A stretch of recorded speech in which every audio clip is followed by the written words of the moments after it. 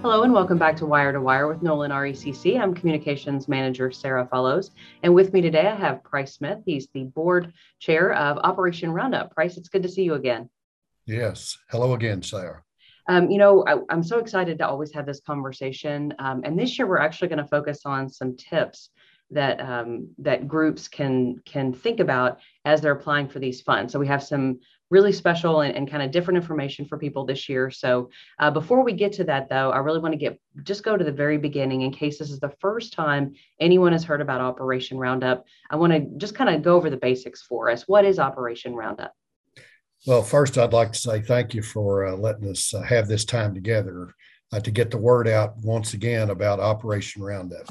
So, Operation Roundup started in 2006 with Nolan RECC, and they authorized and created the Nolan Operation Roundup.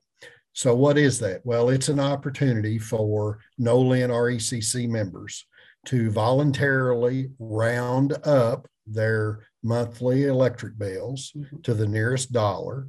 And then those funds are collected throughout the year.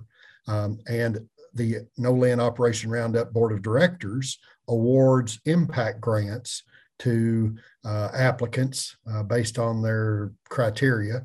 And we give that money away. So that's the gist of the program. It's been going, like I said, since 2006.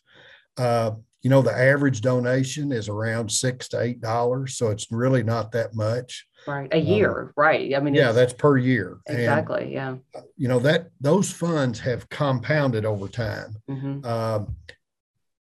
For instance, since the program's inception, we have had donated to the Operation Roundup over $260,000. Wow, and that unreal. has gone back into our local community. So there is definitely positive work that Operation Roundup is doing, and definitely been beneficial. It's been so neat to be able to follow some of these projects. I've only been a part of this a couple of years here at Nolan, but being able to watch some of these projects, Mission Hope for Kids and Rachel's Fun for Everyone project, things that are right there in our community. Like you said, the dollars stay here. And they do come from our members. It's voluntary, as you said. So it's not something you're automatically put into. It's something you get to choose as a Nolan member. But a lot of our Nolan members, I mean, there's more than 6,000, I believe at this point, of our members that are participating in this. And that just says so much about who they are. But it really isn't a huge commitment. I mean, like you said, the average donation per year is $6 to $8, so it isn't huge, but it really does make a massive impact in this community. So Right. it's just such a neat program, and I get so excited about even talking about it because of what it gets to do in this community. So can you talk briefly about how the application process works? Just if you've got a group in town, or in this area that helps the community in some way, how would they even go about kind of getting started with this? Okay, so first of all, the application process, we open that up about this time of year, and we accept applications. I believe our deadline for this year is May 6th. That's right, yeah. So you have, a couple of months to apply. Mm-hmm. You can get the application from Nolan RECC or on the website. Right. But anyway, we take those applications and then we look at them, we grade them, and then we award the grants. Now, so who all is eligible to apply? We really try to focus on charitable organizations, Right. 501c3s, that sort of thing, schools, anyone that is doing work in the community and is considered charitable and beneficial to their area. And I'll give you an example of some of the groups. You alluded to some of them. Yeah. Last year, we donated to Creekside Elementary for Hardin County Schools, the Knob Creek Conservancy here in LaRue County. Right. That's a nature trail preserve. We also donated some funds to the Shepherd's Pie Food Pantry in Magnolia. And you all actually got to go in and help with that one day. That was really cool. That was a treat. And those folks really have it organized down there, and they're serving such a need. Oh, and such a big I mean, I couldn't believe how many people came through. Yeah, and there was. I don't even remember how many came through, but Oh, it was a it lot. was It was very a lot. very efficient, and they were very appreciative of the funds that we granted to that Mhm. organization. And let me just say a little bit about that. Don't the grant that we gave to the Shepherd's Pie Food Pantry. That was a little bit unusual for Mhm. us. Um, Normally, it's been the practice of the Nolan RECC Operation Roundup to uh, really not grant funds for perishable items. Right. Right. But the food pantry had really come across a need uh, to give milk to Yeah. their clients of the food pantry. And we considered that in light of the COVID-19 pandemic, that folks were hurting out there, that this was a worthwhile endeavor. Yeah. And they had a grant application. We thought they really had presented their case well to us.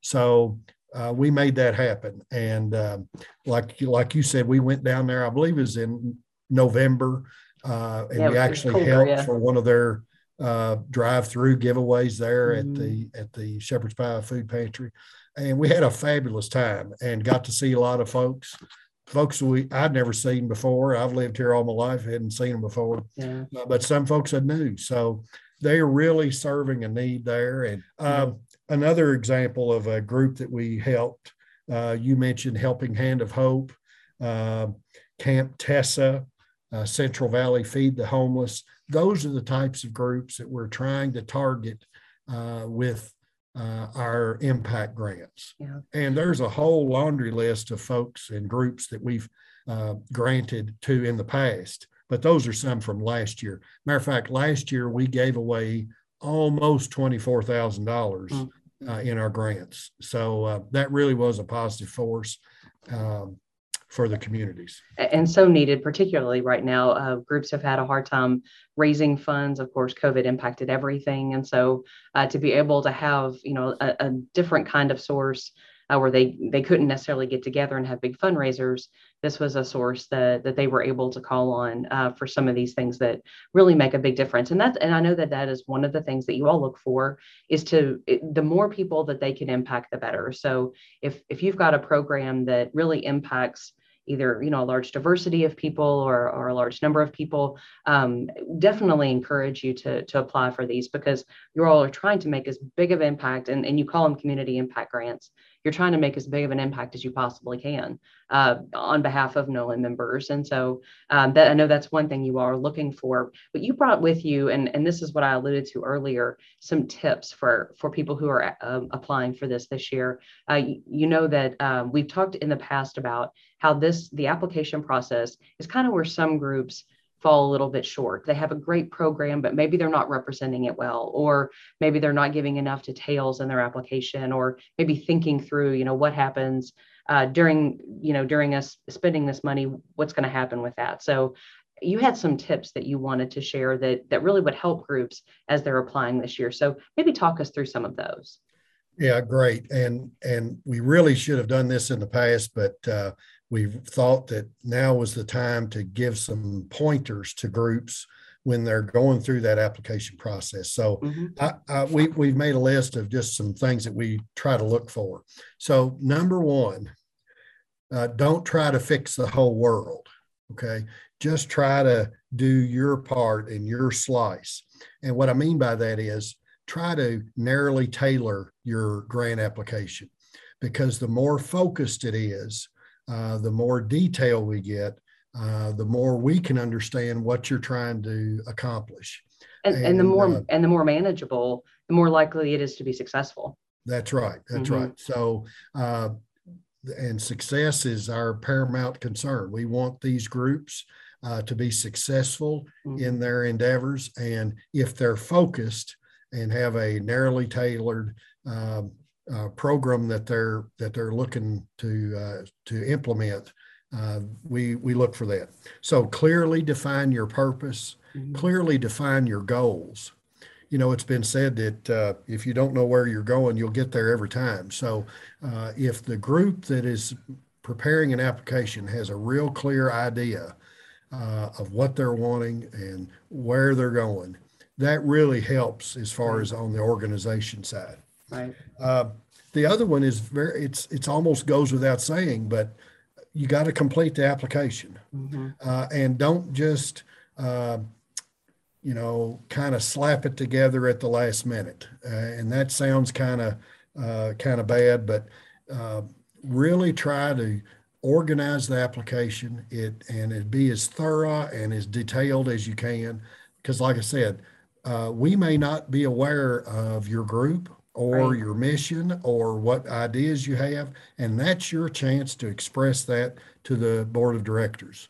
Well, and I just want to say too, I know a lot of these groups are really good at doing the work that they're about, but grants are just a whole different kind of thing when you're trying to apply for this. So it doesn't that is not necessarily a given skill that someone has, but like you said, it's so important. So maybe even you get somebody to help you out a little bit with that. And I know that there are people out there that kind of do a little bit more of that kind of thing. So it is really important that it's done well, because again, it gives you all the information you need. So maybe bring in a friend who's done this kind of thing before, or even call one of the groups that has gotten funding before, and just see like, hey, you have any pointers for us? Kind of filling this out. I don't know, and it might be helpful. Right, you're exactly on the right track. So thoroughly go through the questions, provide detailed explanations to the questions, provide as much information as you can.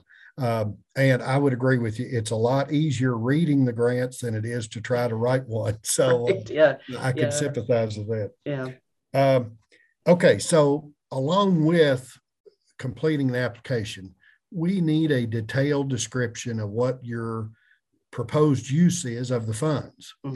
Not only the amounts, because we want detailed estimates of what things would cost, not just a blanket lump sum number. We want to see details on, where are all these funds going? Because we're accountable for what we do. Right. And we want to have as, to be as clear as we can on what we're donating and granting those funds for. The last thing, and I saved this one for last on purpose, was we want you to solicit community buy-in. Okay, what do I mean by that?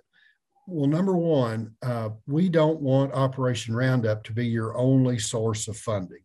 We want this to be, we call them community impact grants. We want to be for the community, and we want the community to support as well. So we love to see the community participating in whatever the project is. We like to see the community actually donating funds or donating in-kind labor or materials. And that was one of the things that really got our attention on one of our grant recipients last year. And I'm going to call them out. And that was Creekside Elementary for their walking trail. Okay. They had about 3/4 of their project already funded through the community, whether it was the local contractors doing the work for the trail or other local folks providing the materials. They came to us and just needed a few last minute touches on it.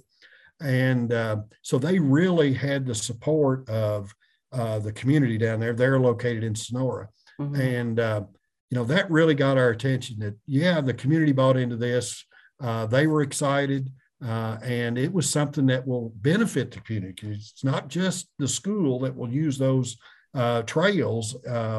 It's the folks down there in Sonora and the surrounding areas will use it. So that was one. Solicit the community, get input from your stakeholders, whoever those folks are, and the more people that are grabbing onto it and latching onto it, the more successful you'll be. We follow up with the programs that are funded, so that announcement comes at annual meeting time. And so I have the fun job. I get to follow them the rest of the year and get pictures and get stories, and we highlight those in Kentucky Living Magazine. Some of them that are able to kind of do some things. Sometimes those projects take a little bit longer, but that was one of the projects we got to focus on in Kentucky Living 1 month in this past year. And I mean, just it was so neat to see the pictures of the kids. And that was one of the things that they said, that the community had been so involved and that the community was going to get to benefit from it as well. So that was just a really neat kind of project. I agree. That one stood out to me too. And I know Rachel's Fund for Everyone project has really engaged the community on so many levels. But again, they're trying to, raise a pretty big chunk of money. So Operation Roundup is a piece of that. But certainly they weren't relying on that for the whole thing. So that definitely is a really great tip for people to know. Right. Yeah. So as we kind of wrap up our time, I always spring this question on you, and I'm curious if it ever changes. So I'm going to ask you again. First of all, how long you've been involved in this, and why do you keep coming back to this every single year? Because again, this takes time. This is time out of you work a full-time job, and you do a lot of things in this community. If people haven't seen your face, it's because they haven't tried, because you've been everywhere. But why do you do this? How long have you been doing this, and why do you do this?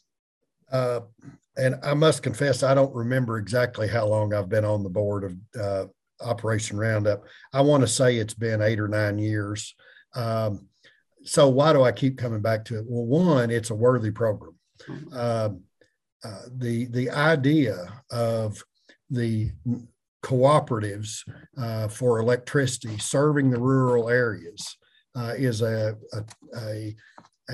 organization that's been very dear to me over the years.